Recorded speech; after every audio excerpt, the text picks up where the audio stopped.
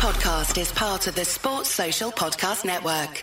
You are listening to the We Are West Ham podcast, and this week's episode is sponsored by footballprizes.co.uk, where you can win some fantastic pieces of signed football memorabilia each and every week. And to kick off the season, there is a bumper draw for you West Ham fans, for all of us West Ham fans. In fact, for just £3.95 per ticket, you are in with a chance of winning a signed and framed Declan Rice West Ham shirt, a signed and framed Mark Noble Mr. West Ham montage, and a winner's choice between either the home or away kit, the brand new Umbro ones for this season. As I said, tickets for that are just £3.95 each. The draw closes at 7:30 p.m. on Thursday night, with the winner being drawn an hour later live on Football Prizes Facebook page. There's been some fantastic signed pieces from Tony Cottee, Said Benrahma, Jared Bowen, Vladimir Soufal, and in fact most of the current West Ham squad up for grabs since their launch. So head on over to footballprizes.co.uk to check them out. Hi, this is Tony Cottee, and you're listening to the We Are West Ham podcast.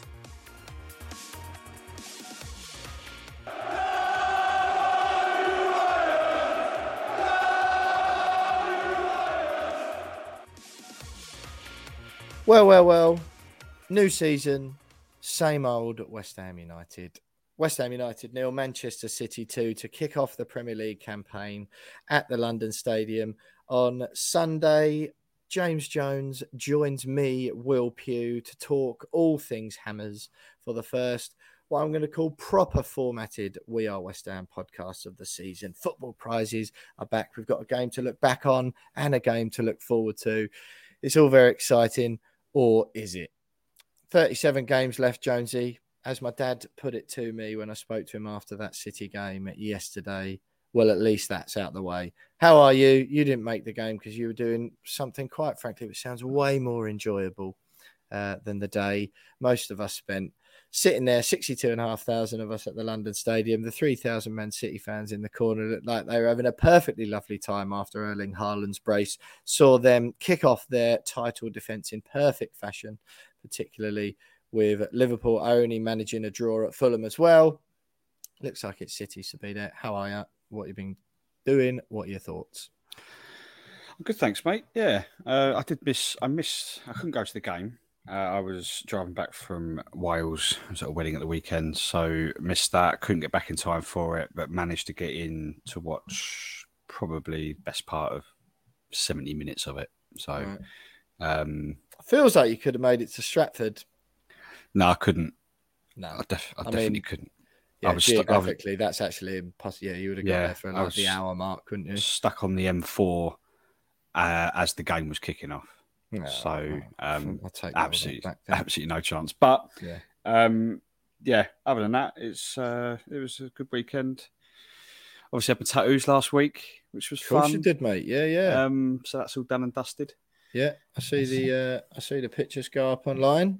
Very nice indeed. Yeah, told you my favourite already was the You Are My Sunshine one, which you said, and I think that's what most of the listeners are waiting to hear on. Actually, was how much they hurt, and therefore, do you think that do you consider yourself to have actually been properly tattooed? Because if they don't hurt, they don't count, right? Exactly right, and I can say that the You Are My Sun, My Only Sunshine one. This one here, if you're looking at watching Excellent. YouTube. Get on YouTube. That's proper YouTube content there. Yeah. That one hurt the most. That one hurt the most. Right. That was my last one, and the guy doing it, Sam, he was like, "Yeah, it's because your body's going into shock. You've been tattooed for the last 2 hours, so that's why that one's hurting a lot." But right. That was. Were you like, finally, mate? Finally, as it got to sort of the end of Sunshine, the H in particular, that was when I was like, "Oh yeah, this is quite annoying now." But yeah, the others, the West Ham one on my leg for my dad, that was just more uncomfortable. It was almost like it was an inconvenience. If you know what I mean, it was like, okay, well, that's just a really inconvenient annoyance feeling. So, it's just like this, I'd rather not have this actually. Yeah, it's like if someone got like a sewing needle, and just sort of lightly was scratching your skin, stop, start for about, that one was about an hour. You'd be like, why are you doing that to me? Yeah, it's just like, can you stop that now, please? Stop. It's quite annoying. And the other one on my other arm for Harrison's, again, if you're looking at YouTube, you can see that one there, his initials and his birthday. That was a bit more painful than the leg, but not so bad. So I do feel like I've had a tattoo. So in your opinion, because I quote you, I think it's all part of the process, isn't it? Yeah. I think that's when I laughed and that kicked off the conversation in the first place. Do you feel suitably like you've got the full tattooing experience? Yes. Nothing left out there, nothing left behind on the pitch. It was a full-on 2 hours tattooing experience. I certainly felt it, and the aftercare is still ongoing, particularly on my leg, a lot of scabbing and stuff like that. So, but yeah, big shout out to the Tattoo Nest in Collier Row, sort of just over the road from Romford. So a bit of a West Ham area as well. So anyone listening in that area looking to get a tattoo, then head over to the Tattoo Nest. Well worth it. Big clang, big name drop there. Does that? I feel like the listeners are going to want to know. Does that mention there mean you're getting 1, 2, or 3 of them for free? None. Right. None. I said, oh yeah, I run a West Ham podcast, and I'll give you guys a shout out because all the listeners know that I'm coming today. So he was like, that'd be very kind of you. The guy, so it wasn't just a shameless ploy to use this platform with which we've worked out. I would never to build up. I would never do that. But that's the thing, because I would in a shot. Yeah. I mean, don't get me wrong, it did cross my mind. Yeah, he didn't even like football. He was like, I'm not really into football. But yeah, great. Thanks very much. It's really kind of you. So literally had no idea what I was talking about. But yeah. Fair play, mate. Fair play. And your wedding was at Celtic Manor, I saw. You might be able to see, Jonesy, I'm just desperate to talk about anything else at the moment other than the football match that went down at the weekend. Unfortunately, we are going to have to get onto that probably in section 1. But yeah, the wedding was at Celtic Manor. You and Lucy looked very nice indeed. Very much. Yeah, it was at Celtic Manor. Very, very impressive place. I was in Cardiff the night before for a night out there, and then drove over to Newport, Celtic Manor, and had the wedding there and stayed there the night. Right. Very impressive venue, stroke golf course. I would certainly recommend if you're in that area and need a place to stay. I know. Just like desperate, frantically looking around for. I know. Jonesy said, go to Celtic Manor. I'm sure they'll have a room or 2 left for 400 quid a night or whatever. It wasn't that expensive. Did you stay at the Manor? Yeah.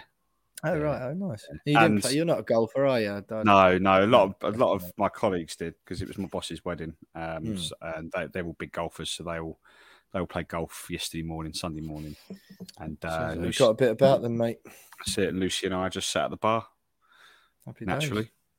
And did you get roped into going to the spa Sunday morning then, which is why you missed the game? No, I didn't. I wasn't allowed because of my tattoos. I can't swim or anything for at least 2 weeks. So I said, sorry, Lucy, can't do it. So she was okay, I'll go instead. And then she decided she didn't go anyway. So can I ask you a question that you may find offensive? When you said you can't swim or anything like that, I can actually swim. Oh, that's what I was going to say. You actually do strike. I could genuinely see, like, you strike me as a bloke who may not be able to swim, age like 34 or whatever. Oh no, I don't really know why. I can swim. I class myself as a strong swimmer. Strong. Yeah, I used to swim for my school. Yeah. Did you? Yeah. Won a few races. I take it all back, mate. I take it all back. Yeah, I could just don't know why I immediately pictured like you being pushed in at the deep end by someone thinking they're having a laugh and then you genuinely panicking. No, just flailing around. Oh, fair enough. Right, I think well, give me a brief feeling because it sounds like you've had quite a nice time since we last spoke. Give me a brief sort of overview of your thoughts on the game before we go into it in a bit more detail in the next section. To keep it brief, expected, frustrating in parts. And why on earth can't we just keep centre backs fit? Yeah, that's a good summary. Or happy in the case of Diop, but yeah. Well, yeah, that's quite a good summary actually. Maybe we don't need to do the in-depth section 1 after all, but we will anyway. Before we do that though, just a bit of housekeeping. Follow us on Twitter at Follow us on Twitter at @weare_West Ham. Jonesy and I, our personal accounts at by James Jones, and mine's at William Pugh _ if you fancy hitting us up over there. On Instagram, we're We Are West Ham Pod. Facebook and YouTube, just search We Are West Ham Podcast. Jonesy, you posting all of the YouTube clips up and stuff. You may even get a glimpse of his tats this week, as he just ran through with you in the intro. That's We Are West Ham Podcast on Facebook and YouTube. And you can email us at wearewesthampod@gmail.com if you so wish. The links to all the ways you can follow us and contact We Are West Ham are included in the description to this podcast. And don't forget, you can buy us a beer and support the pod at buymeacoffee.com/wearewestham. That's buymeacoffee.com/wearewestham. The beers start from as little as a £5 each. And as I always say, the money goes straight to me and Jonesy. And it only ever goes on stuff to make the pod better, be that guest fees, equipment, or over the bar when me and Jonesy are together having a pint in person, normally discussing very, very important We Are West Ham podcast business. So that's buymeacoffee.com/wearewestham if you fancy doing that. What's coming up on the show tonight? Man City reaction to that game. We'll have a look ahead to Nottingham Forest, and we'll guess exactly how many goals that Jesse Lingard is going to score against us, and then we'll say goodbye for another week. Such is the nature of this new streamlined We Are West Ham podcast, which we hope you're enjoying so far. This is the first proper one of the season. We're looking back and we're looking forward, so stay with us for all of that next.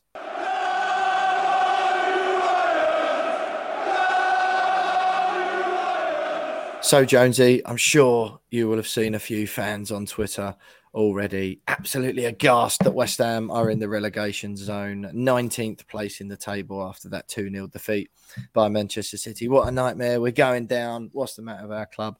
That was certainly the thought of, or the thoughts of two or three of the, I would say, somewhat more unreasonable blokes sitting around me at football yesterday.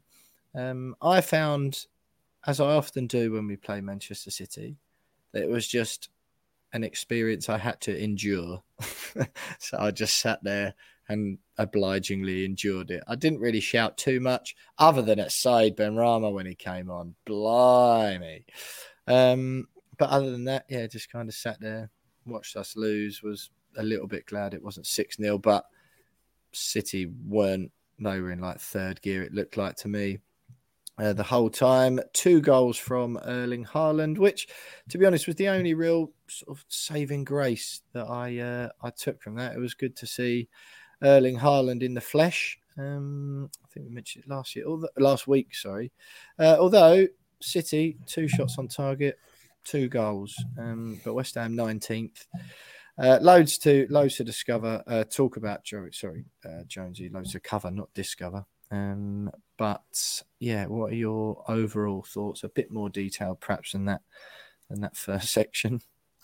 Well, firstly, I want to say that my Flash Score app actually has this 17th, so I'm going by that rather than 19th. So we're not quite going down yet.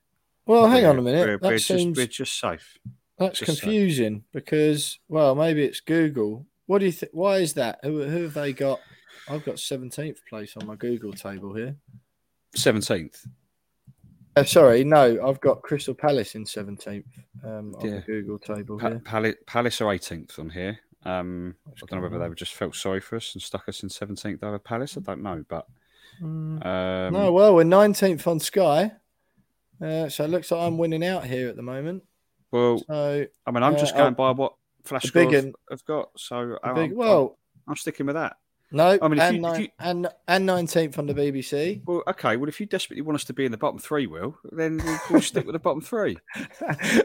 We're just going to do that all season. Just look for versions of the Premier League table that are wrong to make ourselves feel better about West Ham's current performance or position. Yeah, I think we should do that. Yeah. Right, and I hate to break it to you, mate.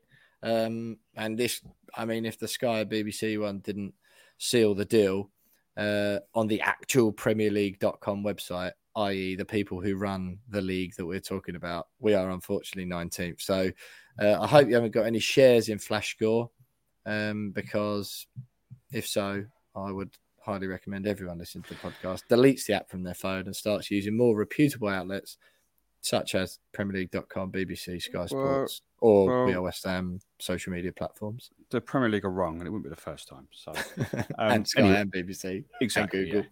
Yeah, exactly. Anyway, to the game. Let's talk about more pressing matters, such as. Well, whether we're going down is quite important, mate. Yeah, well, I mean, we've still got 37 games to save ourselves. Yeah, I mean, first of all, we've looked at our transfer window and gone, yeah, good business. Like Maxwell Cornet in on Friday, I think that was decent buy. And then do have another attacking forward midfield player. Yeah, I know, but I mean, he can play left back and wing back and whatever else he can play down the left. Yeah, but then you go into the first game of the season and not a single one of them's playing. You know, you bought 5 players and not a single one started. And I know Areola got on because Fab got injured, but that was a bit frustrating. I know, it did not feel like a new season, did it? Yeah, I know Agued's out. Apparently, he's going to be out until the World Cup, which is ridiculous. Right. And then Skamaka, he's still probably getting used to the team. Yeah. Flynn Downs was coming in as a backup. Fair enough. Yeah. But I'm still confused about the whole Areola Fabianski thing. It's like, well, I do think, we'll get on to that in a minute, but I don't think Fabianski won't get back in now. I don't think, really. No, it's probably done now. I think he probably, maybe Moyes said that to him. Maybe he sat them both down before, said, like, well, this is how we're going to do it to appease everyone. Fab, you're going to start. You're going to fake an injury 30 minutes in. Alphonse goes in, and that's it. And but then 5 minutes after Alphonse comes on, he gives away a penalty. And it's just like, brilliant. Yeah, nice Get one. Fab back. Yeah, quick. mate. Yeah. I don't care if he can't feel his leg. Get him back on. But that was frustrating. But you see the starting 11. I'm stuck in traffic on the M4, and I'm like, oh, brilliant. 11's out. I'm like, well, that's. I mean, what is it still last season now? Yeah, like, mate, that is exactly it. And what makes it worse is like, where on earth's Craig Dawson? Yeah. Ben Johnson, is he playing? Is he at fullback or is he? Yeah. Is he at good. Back? We're playing 3 fullbacks and 1 centre half. Yeah. Oh, this is brilliant. And then also, where on earth is the Diop? It's like, what's going on with our centre backs? I mean, and the one that did play got done for kicking a cap earlier on this year. Yeah. It's like, I just. What is? We've gone from having a striker curse to a centre back curse, and it's just a little bit silly. Well, fortunately, mate, Mikel Antonio made it quite clear we've still got a striker curse, so I wouldn't worry. Well, I was going to get onto him. Go on. From a performance point of view, I don't think it was the worst. I think a lot of people, judging by the build-up, and even listening to the commentary, there was a lot of expectation that we'd play in a very similar way and play at the same intensity as we did when we drew 2-2 with them back in May. It was always like, West Ham got a 2-2 draw against this, a few months ago, and then it's like, well, that was never going to happen because we've got half a defence, not even half a defence, and it's just City have got new players and they've actually played their new players, and it's just never going to be the same. What a novel situation, like buying a new striker and him starting and then scoring playing in him the first game of the season. Yeah, but all that considered, I thought it wasn't the worst performance. We had spells, but City, although you're right at the beginning, they didn't really get out of third gear.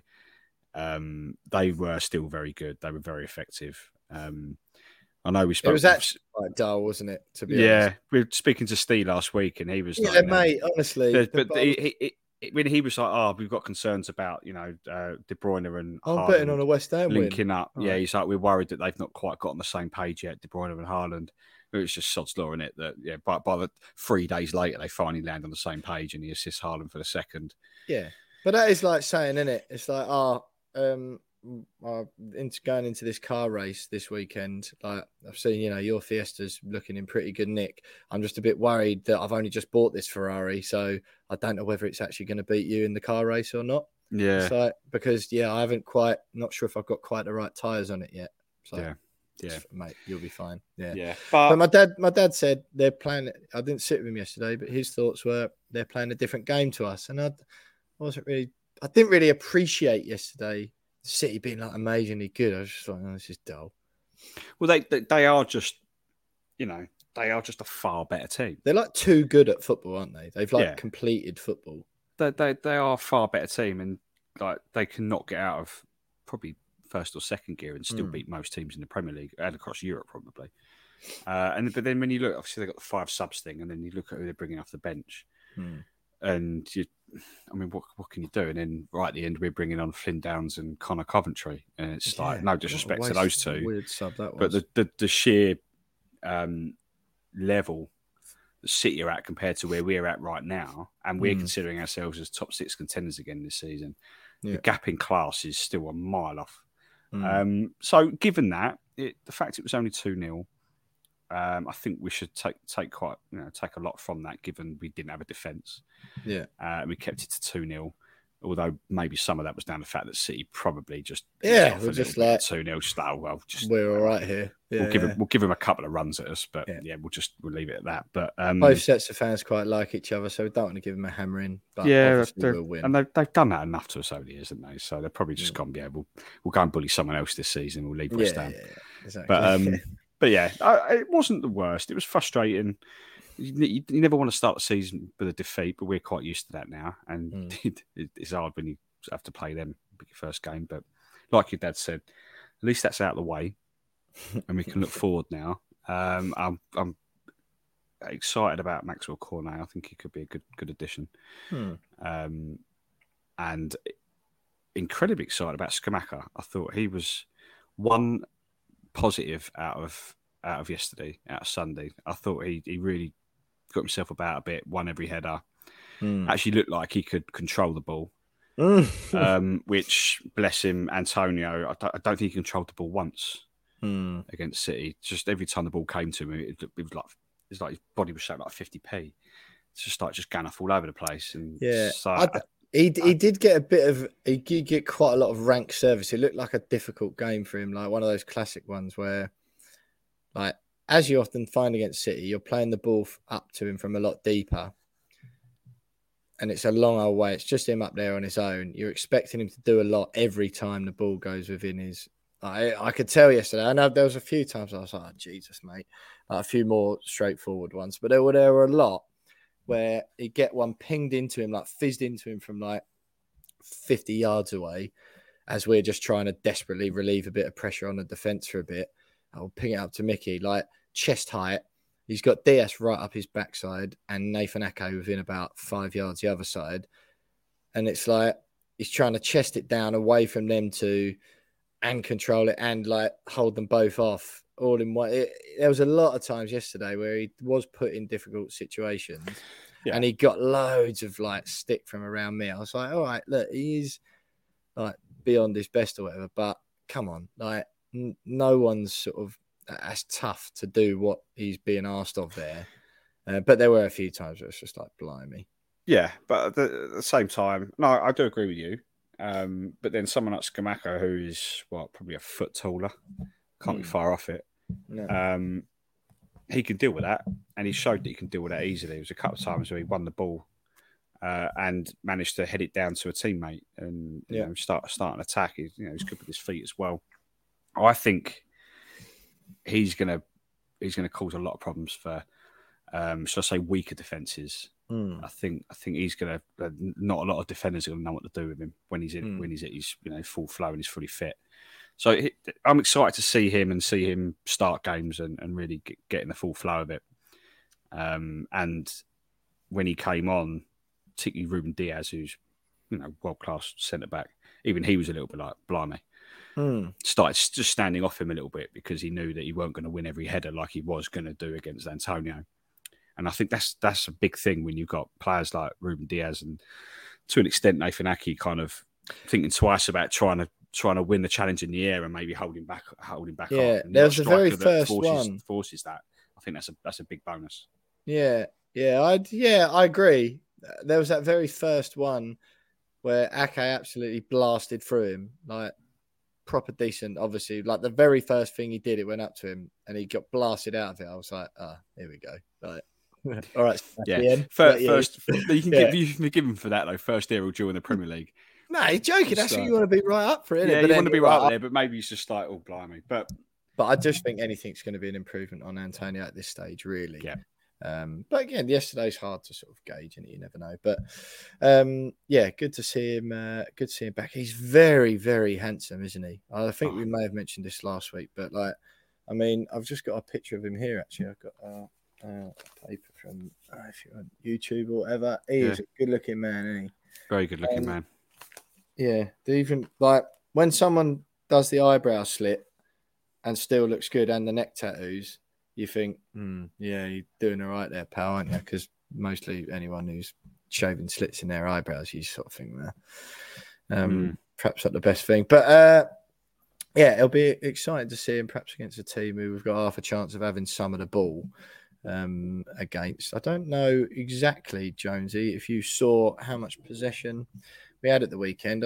Wasn't overly surprised by that. Yeah, 24% it was. 6 shots, 1 on target. City, 14 shots, 2 on target. At half time, City, I think they read it out, and I saw the stats on TV. It was 80% City possession. First half. That's probably on flash score, though, was it? Yeah, it might have been. Yeah, who knows? Yeah. Right, Jonesy. So you mentioned it there. A bit of a concern. Fabianski goes down. Couldn't really see. It was sort of the other end from where I was sitting. What was the injury? Was it a knee or? Well, I've been reading up on some of the quotes from Moyes after the game, and apparently he said that it was a hip injury which led to his leg going numb.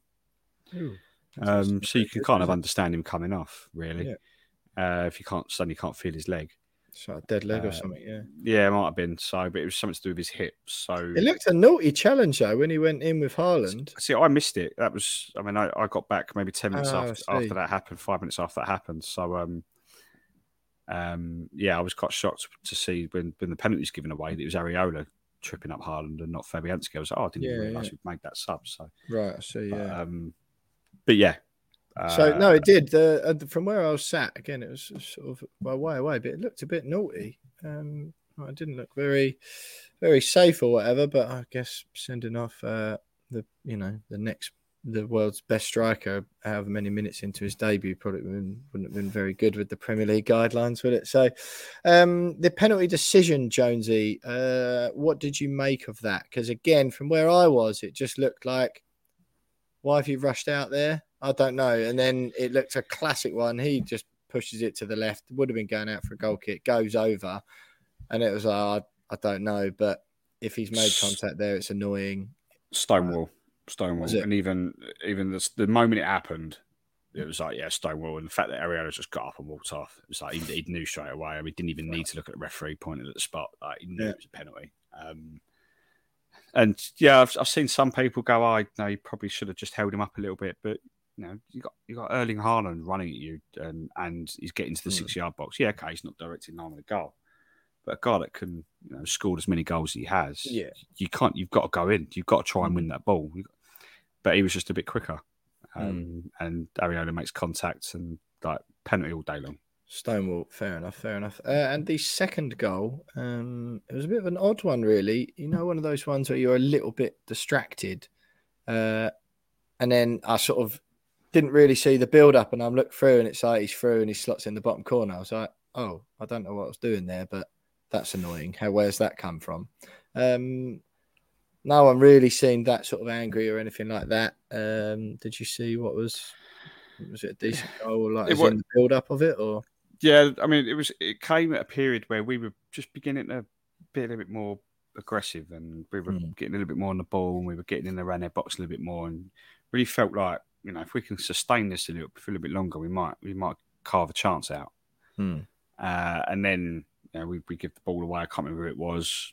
They go on the counter attack, knock the ball around our players about 4 or 5 times, and then De Bruyne, superb through ball, through to Haaland, and Haaland's just very, very quick for his size as well, incredibly quick. Yeah. And yeah, I mean, he was always going to score. Yeah. Areola had no chance. Yeah, you're right. He's like he moves. It doesn't actually look like it when you're watching him because he looks quite big and cumbersome almost. I thought it was going to be like when you used to watch Wayne Rooney. He'd turn up at Upton Park. He'd be like, hey, "You're like 5 yards quicker than anyone I've ever seen run." Like, and you're also happen to have like a mercurial touch on the ball and can bang him in from the top right corner. He actually looked quite clumsy at the beginning. Like for the supposed best football player on the planet, I thought it was going to be a real experience watching him play. He looked a bit clumsy, but then he sort of grew into the game a bit more. And he's sort of very much a brute. Jonesy, just before we wrap up, have you got anything else sort of note on the City game? I did think the subs were odd. Have you got anything particularly written down there? Yeah, the subs are odd. The whole defensive thing worries me. Apparently Diop has not put himself forward in the last couple of games. Presumably, the friendly and long or lens, whichever way you want to mention it, and then City. So suddenly he's probably just down tools, wants to go to Fulham for some bizarre reason. Though Dawson's injured, Zuma's the only one left. Aguerd's out until God knows when. I don't really know how we go about this moving forward between now. Do you buy another centre back? Do we sort this Diop out and go, mate, you got to play? Force him? I don't know. Because we shouldn't be in a position when we need to go back into the market and buy another centre back. No. But now suddenly we're in that position. Like we thought once we got Aguerd in, we thought, yeah, great, right, centre back sorted now. Ain't got to worry about that. That's done. We got. I did still think Diop would go though, didn't you? Yeah, but even then you thought, fine, bring one of the youth players through as an understudy, as a fourth one, just in case we desperately need him. But then we sold him. Yeah, at least Sunderland. Yeah. It's all. I don't know. It's just a bit frustrating. We've got 3 weeks until the end of the window, and we're now back in the market for a centre back, which we could really do without. And it worries me a little bit because if I don't know how long Dawson's out for, but if Diop can't be bothered to play, no, I mean that is, if you can't bother to play, then just get rid of him this week. Just go whatever, mate. Ta-da. But it does leave us worryingly short. I don't think Ben Johnson was out of his depth, to be fair. I genuinely thought he played okay. No, I mean, that was a bonus that he looked relatively comfortable. But was it you telling me, actually, he's been playing in the under-23s at centre-back as well? No, I didn't know that. Oh, right. Yeah, someone had mentioned that he's been playing in the 23s. But yeah, it's just that you want a proper centre-back. Ideally, someone who's a little bit taller, a little bit bigger. Yeah, we've already got a right-back playing up front. We don't need another right-back playing at centre-back, do we? Right, you know what I mean? So, yeah, but other than that, I've got no real complaints beyond all of that about Sunday. It's just, we've got that out of the way. 36 games to go.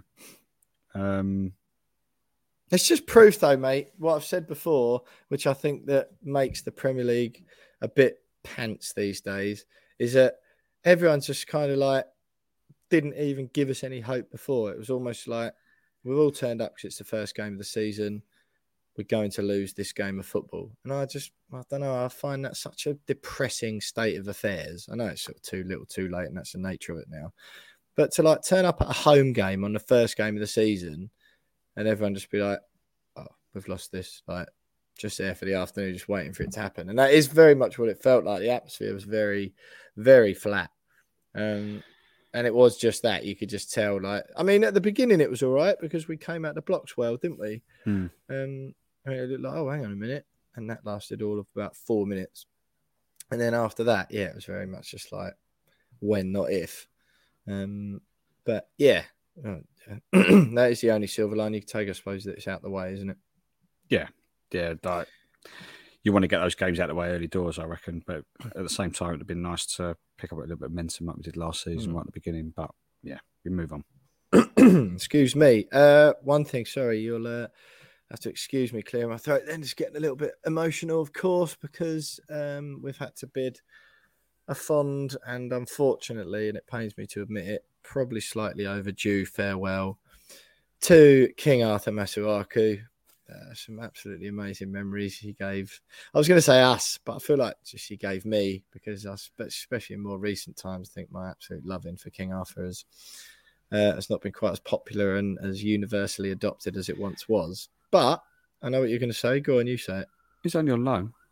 Yeah, but his option to buy, and I mean, and let's be honest, Besiktas aren't stupid, are they? You have a season of King Arthur, you're going to buy him if you got the option, aren't you? If you say so, mate. They're not stupid. They got eyes in their head. But nah, I must admit, it was obviously long overdue or whatever. But yeah, very much like from the beginning, the end of his time there. I guess, what would you say? Are you of the opinion that sort of Cornet's arrival has like made Moisey feel all right about that? But he's certainly more attacking than Kostic was, isn't he? Yeah, I mean, with all the rumours coming around that we're willing to sell Ben Rama and Vlasic, you wonder whether Cornet has now been viewed as more of an attacking signing, and there will be another left back coming in. I think the Cornet signing is a clever one because he can play anywhere down that left. He can act as cover. That left back should be needed. Should we need to change things in the middle of a game, and he's playing an attacking sense, he can move back, or vice versa. So. And for 17 million quid, it's a snip, really, for when you're talking about modern day transfer fees. So, but if we are looking to sell Ben Rama and Vlasic, God, I hope so. We at the same time won't sell both, will we? Surely, 3 weeks before the end of the window, we're not really giving ourselves a lot of time, because if you sell those two, you've got to replace them. So why sell them? Why give yourselves more work to do before the end of a window? But if that does happen, one of them goes, then Cornet's going to add a little bit more in the attacking sense. So maybe a left back is still in the offing, an actual left back. But yeah, either way, I'm happy with Cornet. Yeah, I will just actually, that's probably worth noting then. Ben Rama was absolutely rubbish, like offensively bad when he came on. He did everything he tried. About 14 crosses he tried, all went to the first man. Oh, terrible. Just didn't look in the game at all. And I was thinking that, I love Lanzini, and I was delighted to see his resurgence, and it was great watching him be such a big part of our success the last couple of seasons, last season in particular. And I genuinely do mean that. But I was like, how is he starting on the first game of the season again? Like, Ben Rama was supposed to push on, wasn't he? And like, once Lingard went, make room for him to step up and make that position his own, he's done the opposite to that. And like the fact, man, I love Lanzini. It's not a reflection on him, but I sort of think, really? Like, should he still be getting in that starting 11? I think the answer is no. I agree. And, you mentioned Ben Rama's crossing. You got a geezer who's 6'4" in the middle. Yeah. Who will beat almost pretty much every player to the ball. If you put it where he wants it, he's going to get his head on it. And look at it, he'll hit the target. And not a single one went anywhere near him. No. And that was a frustrating thing. It's like, you got the tallest man on the pitch there, and you still can't hit him. Yeah, no, very annoying, very annoying. But look, don't end on a negative. Well, it is a negative because King Arthur's left. Opposition view coming up next. Long live the King.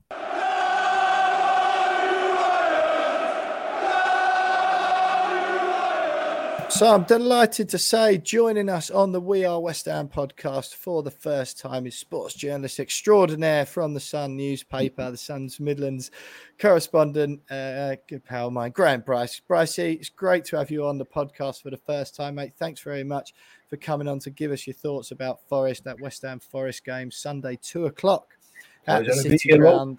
The Forest first home Premier League game for 23 years. It promises to be a huge occasion for their fan. Their campaign, of course, didn't get off to the best of starts at St James's Park on the weekend, a 2-0 defeat. What an occasion it's going to be for the home fans, Brycey, first of all. It'll be absolutely amazing. The place will be bouncing. And we're still to find out if Forest have got something up their sleeve, because there has been talk that Sir Paul McCartney might be around to sing Mull of Kintyre, their pre-match anthem. So that would be something else if that happened. That might just be on the cards. We're working hard on that one.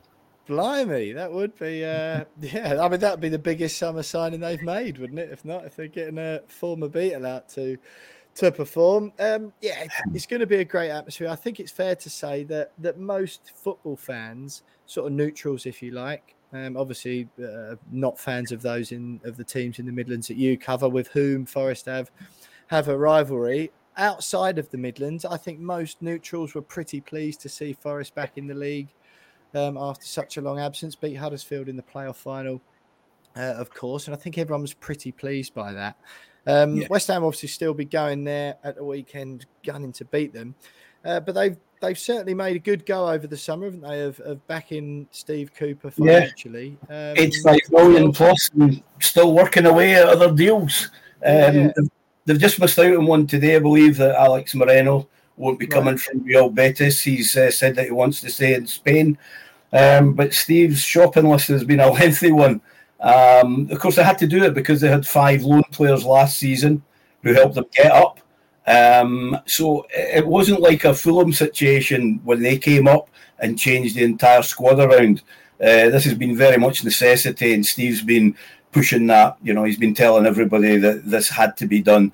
There was no choice. Even if they'd have stayed in the Championship, they would have still made massive changes just because of the loan situation.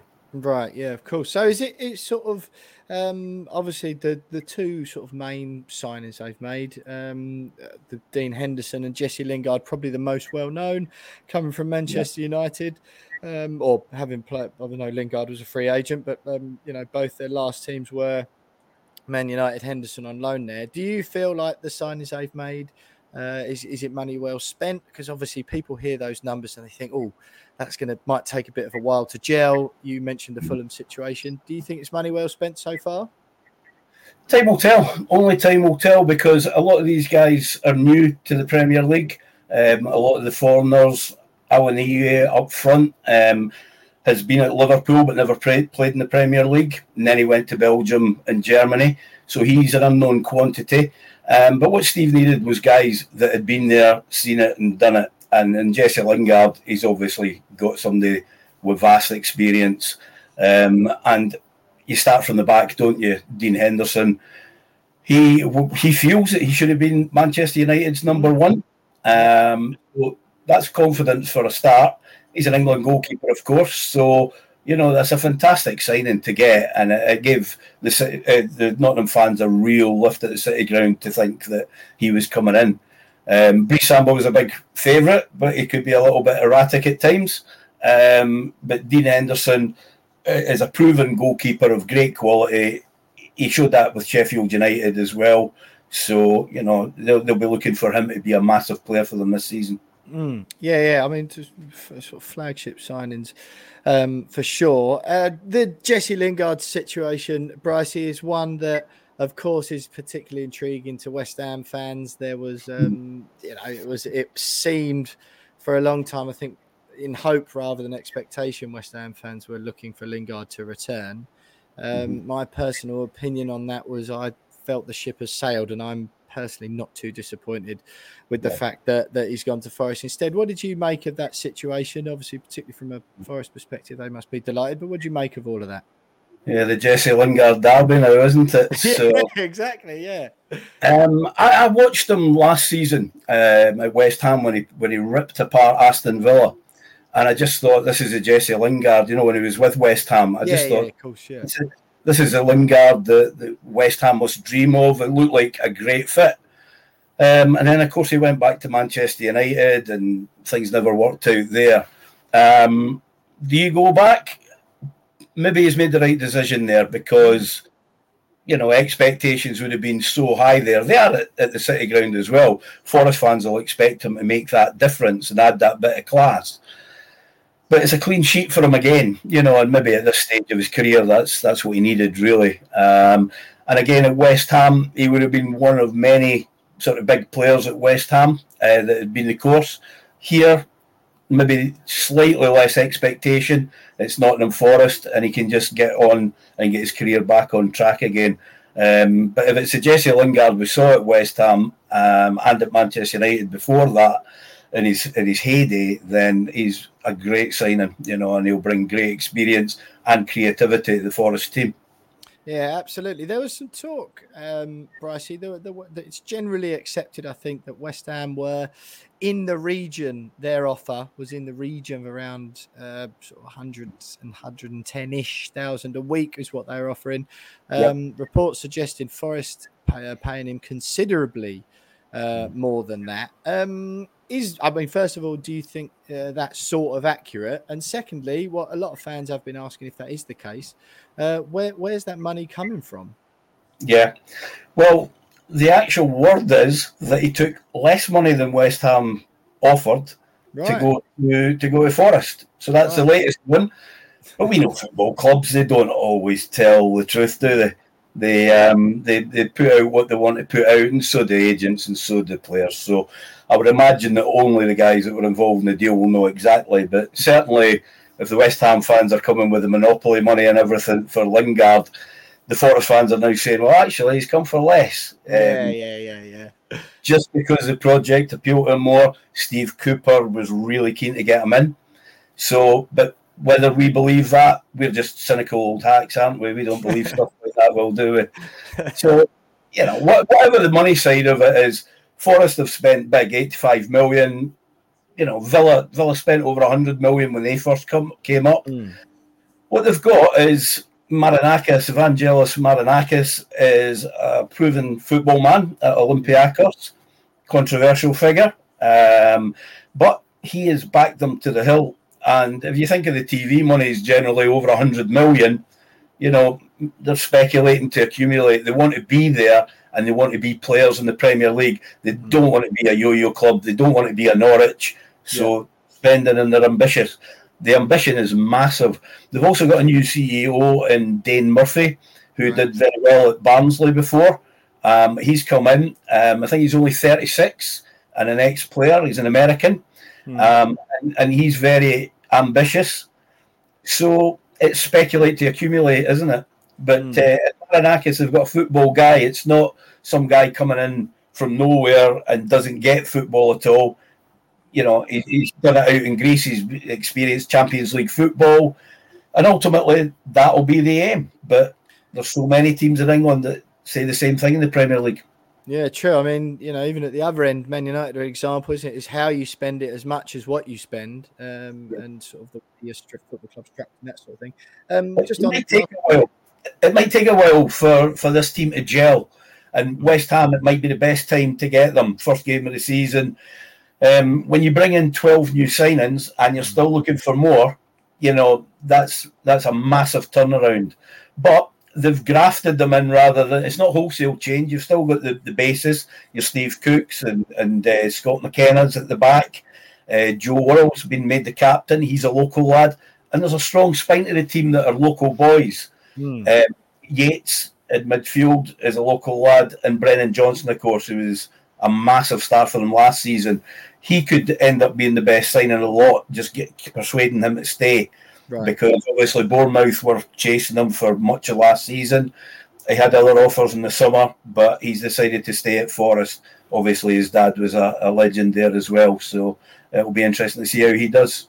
Yeah. No, it is an intriguing situation, really, because like you mentioned, the Fulham thing, people obviously think back to that. But I mean, with Steve Cooper in charge, it sort of feels like it'll be okay, because one of the most, I think he's finally starting to get a bit of credit that he's due, really, but he still seems vastly underrated by most people. And I suppose this season will be the true test of how he gets on. What do you make of sort of Cooper's impact, and how do you fancy him pitting his wits against the best in the Prem this season?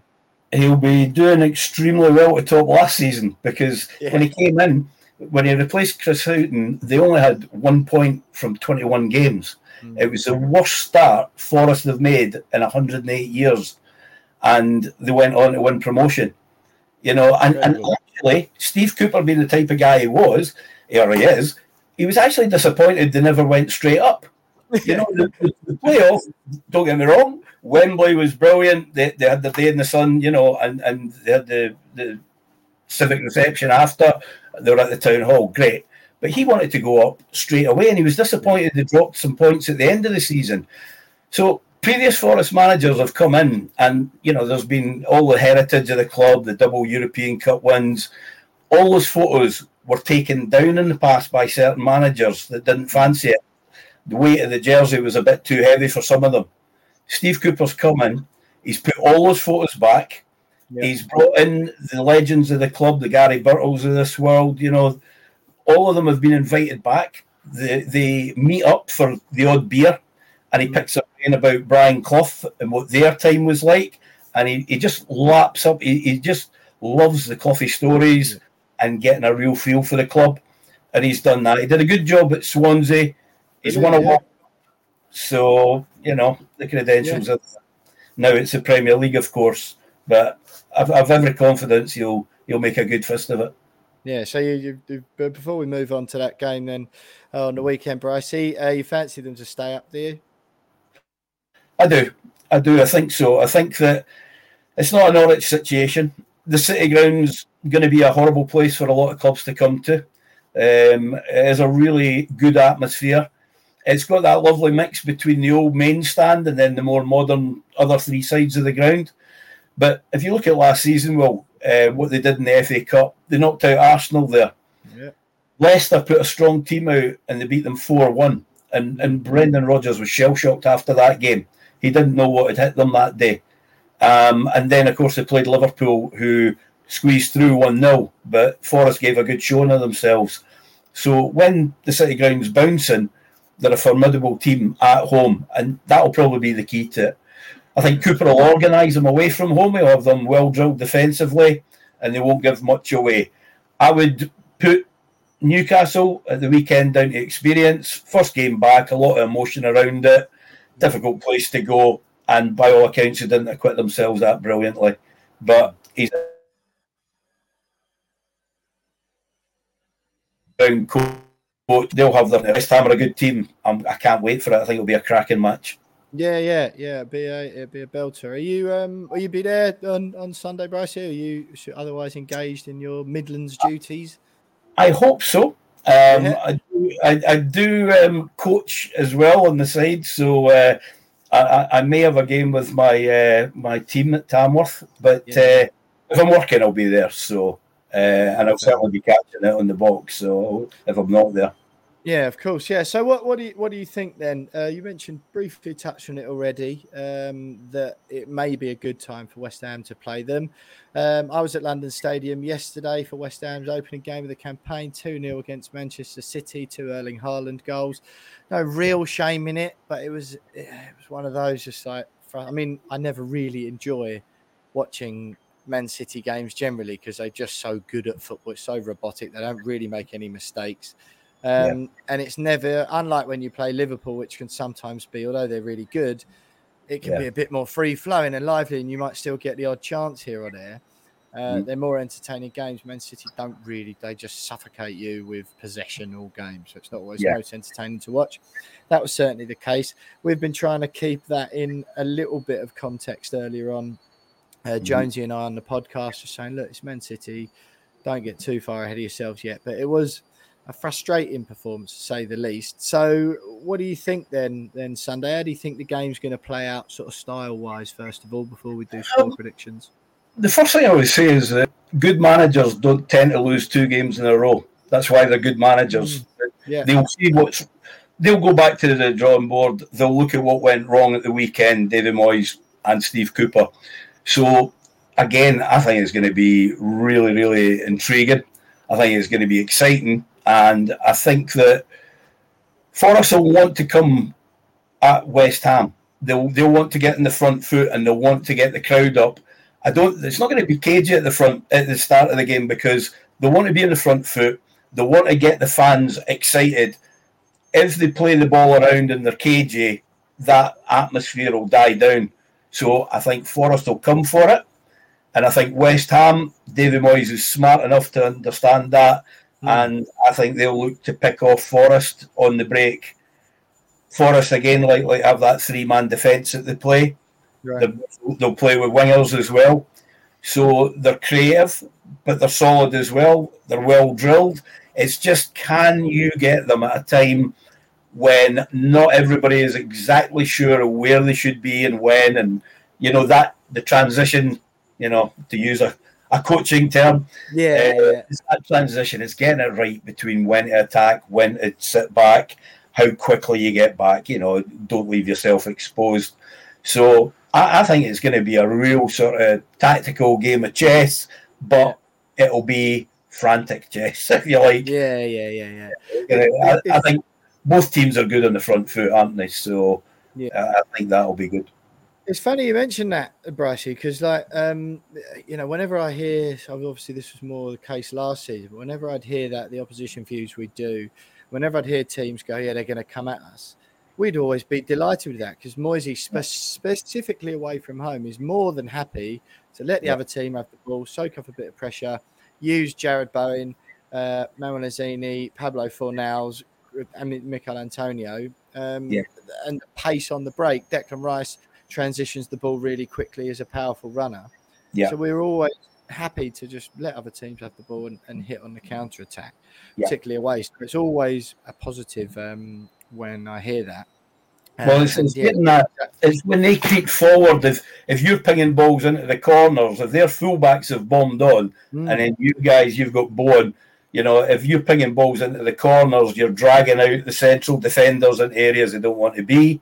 So I can see why it suits West Ham. Yeah. So fingers crossed that is the case, and I know Moisey's become pretty adept at that. So that's a positive.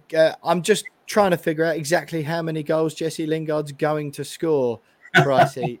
In my prediction this week, I'm feeling a 2-2 draw. I just sort of think it might be goals in it.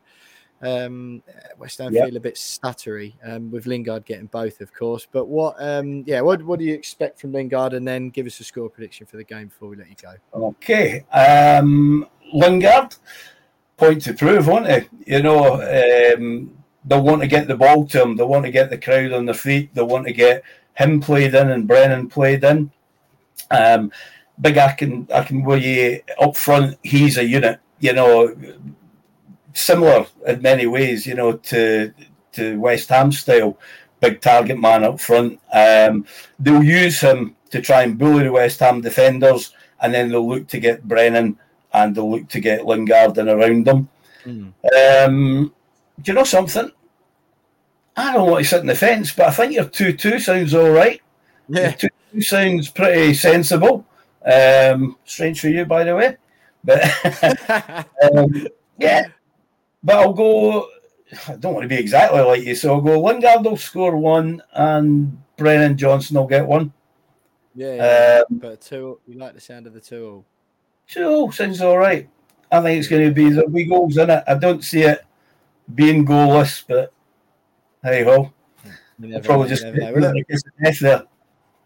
Exactly. Well, Brycey, look, if you get along to the game, hope you enjoy it. We really appreciate you coming on for the first time. Bit of a busy old season for you now with all the Midlands teams. Exactly. Going all the time. We'll get West Brom next season. That will be 5. Nah, you're joking. We don't need them back in the Premier League, mate. Don't need. Are you going yourself, Phil? No, not this week. No, I went over there on Sunday, but the away trips to Europe at the end of last season sort of cleared me out with financially, annual leave, time wise, and where the patience of the girlfriend's running a bit thin as well. So I've got to pick and choose my battles and my games this season, mate. I saw a bit of West Ham in pre-season, the Rangers game. I watched that one. So it wasn't the best result for West Ham, but it was early days, wasn't it? Yeah. Well, look, Bryce, we really appreciate having on. Graham Bryce there, Midlands correspondent from The Sun for the Opposition View ahead of that game Sunday afternoon, 2:00 kickoff, Nottingham Forest v West Ham at the City Ground. Bryce, pleasure to have you with us. Stay with us because you'll have some final thoughts from me and Jonesy next.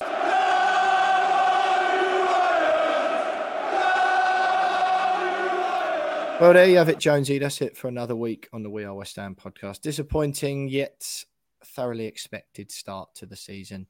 I think does feel a little bit flat. It feels like a campaign that maybe we warm up into. And I understand why clubs delay making their transfers and stuff because it's all negotiating and, the longer you leave it, the longer it takes to tie up these deals, blah, blah, blah. But I just think it also means your season doesn't properly start or, like come to full effect or whatever. Your team isn't playing at its full capacity for like 2 months in. And that holds you back, innit? We didn't play the last month of last season very well because of a complete lack of transfer activity. And it's almost like, well, that hangover there's a danger of that carrying on because we haven't done business swiftly enough in this one. And I normally am, when people moan about not doing it early, I'm sort of a bit pragmatic and go, well, look, it's a business decision and it's negotiating, blah, blah, blah. And how, fans say and people say about, some of these signings are long term, and that's how they justify them at the time, right? We mentioned him earlier on in the Man City bit about Ben Rama. He's supposed to be bearing fruit now. He's supposed to be coming good at this stage now, like 18 months at West Ham he's had, or whatever he's had now. I think it's about that. This is the time where he's supposed to be, becoming that player. No, it's 2 years, is it? He was there at the beginning of that Lingard season, wasn't he? Yeah. This is the time where he's supposed to be like in the midst of his like best years and having ousted Lanzini from the team and being West Ham's main creative force. That has not happened. And that's why, it's sort of even more frustrating at this stage now to see us limp into it. That's what it felt like. I know it's Man City, so it's difficult. If we smash Forest 4-0 this weekend, it's different. But if we limp into it, feels like we sort of limped into the season a little bit. And it all does sort of, it feels, come back to transfers. But it's not always as easy as that, is it? And if we beat Forest 4-0, then it was sort of the season's completely and utterly on track because we'd never expect to beat City anyway. Yeah, which takes us a win there and in pretty much where we expected to be. But the transfer window, while it has been, in terms of the calibre of player that we've brought in, I think has been relatively successful up to this point. It's also been equally as frustrating. We've lost out to Kostic, was agreed he didn't want to come. Amadou Onana decided bizarrely that he'd rather sign for Everton. Like, God knows what's going on there. Lingard obviously that'd be cash, wouldn't it? Decided same thing, wanted a little bit more money, so he wanted to go to Forest.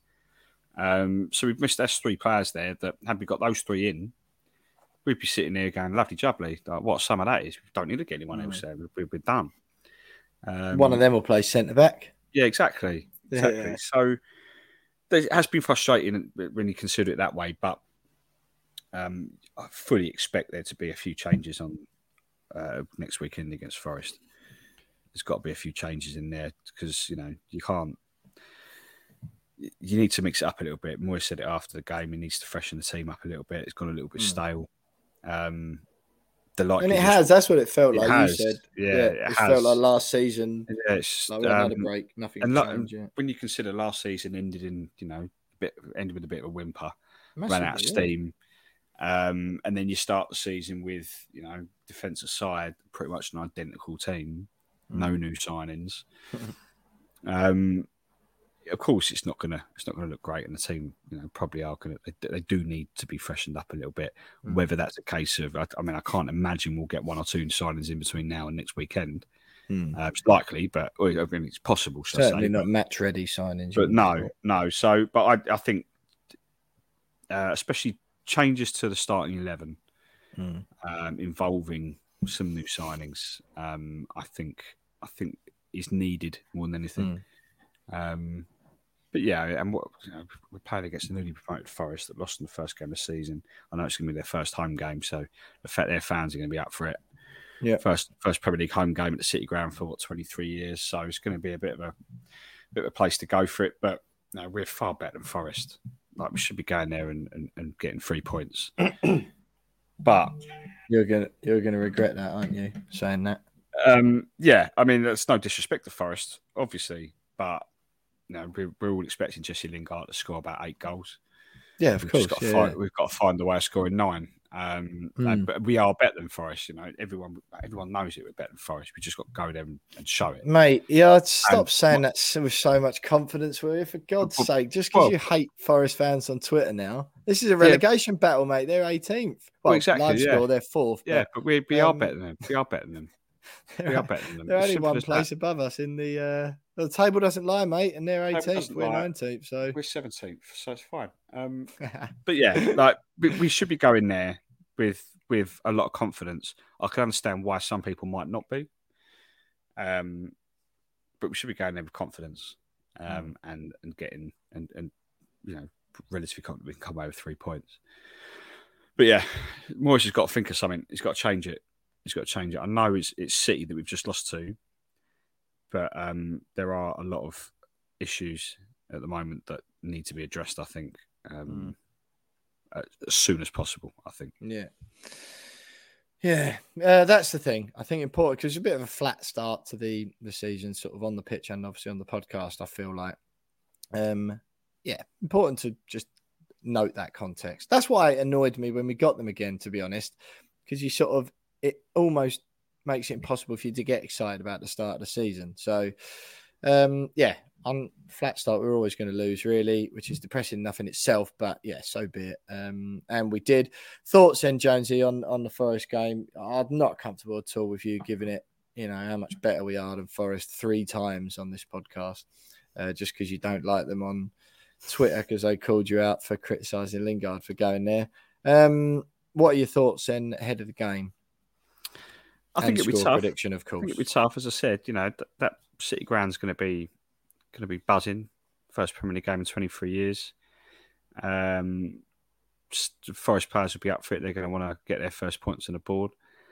But I'm quietly confident we'll go there and we'll get a result. But I think it will be close. I think it will definitely be tight. I'm going to go 2-1 West Ham. 2-1 to West Ham. I'm going to nick your favourite score, and I'm going to go Desmond 2-2, Jesse Lingard brace. Yeah, ridiculous. I think, mate, what you said, mate, first Premier League game at the City Ground for 23 years or whatever it is. They'll be absolutely buzzing for it. Have their flags, have their flags out. Bless them. I don't know why you're determined to create this anti-Nottingham Forest campaign. They lost their first game, of course, away to Newcastle. And yeah, maybe you're right, mate. Any team who lets Fabian Schär score against them probably needs to have a long, hard look at themselves, don't they? I think he scored against us last year, to be fair. Yeah, probably. Of course he did, mate. And we need to have a long, hard look at ourselves. But yeah, I'm going to go for a Desmond. Right, just before we let you go, don't forget you can follow us on Twitter at @WeAre_West Ham. I'm at William Pugh _ and Jonesy is at by James Jones. Instagram where We Are West Ham Pod. On Facebook and YouTube search We Are West Ham Podcast. You can email us if you so wish at wearewesthampod@gmail.com. The links to all the ways you can follow us and contact We Are West Ham are included in the description to this podcast. And finally, don't forget you can buy us a beer and support the pod at buymeacoffee.com/We Are West Ham. If you fancy that, the beers start at a £5. They're a £5 each.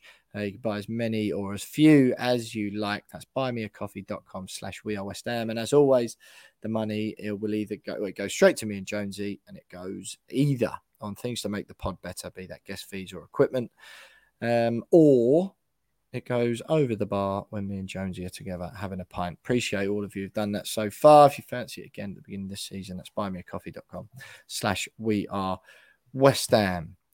Bit of a flat opener to the season from West Ham United and David Moyes' men. Reasons for grumbling so far, but by no means a catastrophe. You hope that me and Jonesy gave you a little bit of a appropriate dose of pragmatism alongside all of the somewhat necessary mumblings and grumblings about an annoying start to the season, albeit one of the most expensive and best paid strikers in the world scored the 2 goals, and it wasn't humiliating. Never mind, such is the West Ham way. Onwards and upwards. Nottingham Forest away this weekend. Jesse Lingard, who? Thanks for listening, everyone. Up the hammers, and we'll see you next week. Hi, this is Tony Cottee, and you're listening to the We Are West Ham podcast.